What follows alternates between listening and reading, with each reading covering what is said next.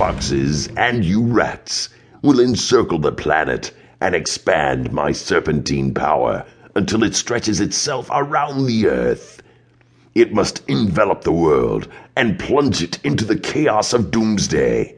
Corruption, starvation, exploitation, injustice, mendacity, lies, slaughtering of the innocent, subjugation of women, and even the destruction of the planet as a whole.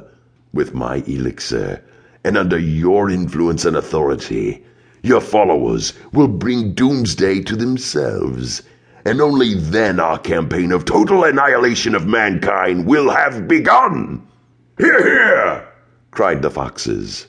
The morale of the rats rose as Ahriman burst into a loud laugh, which was drowned out by a spirited round of applause mixed with foxes' and rats' laughter and cheers. After we terminate the humans, we will aim at Ahura Mazda himself. He paused.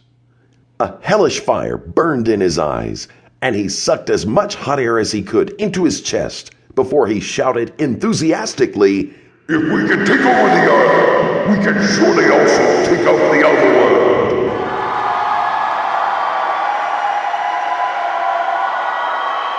There was a tremendous uproar of applause and paw-stamping. Their excitement and jubilation brought a smug smile of glory to Ahriman's face. Momo was applauding, but Winston was not. Ahriman waited for the applause and cheering to die down. Then he said, "Only at that time will I own the universe. The globalization of my authority will be run by you, my demons."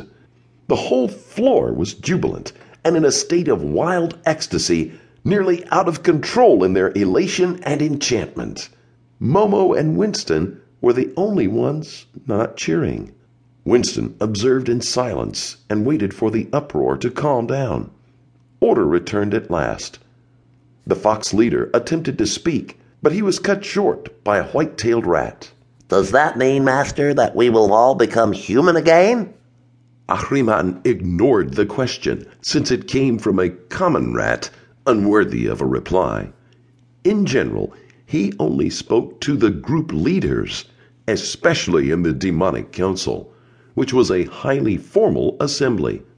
Ahriman's tongue flicked out. The rat that had asked the question panicked and stepped back, terrified, but the other rats held him. They expected Ahriman to feed him to his locusts as punishment for speaking directly to the great Satan.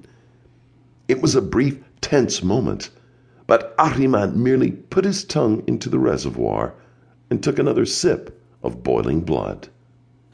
Winston waited before inquiring in a resonant voice, "When will he manifest himself, Master, the Solutionist?"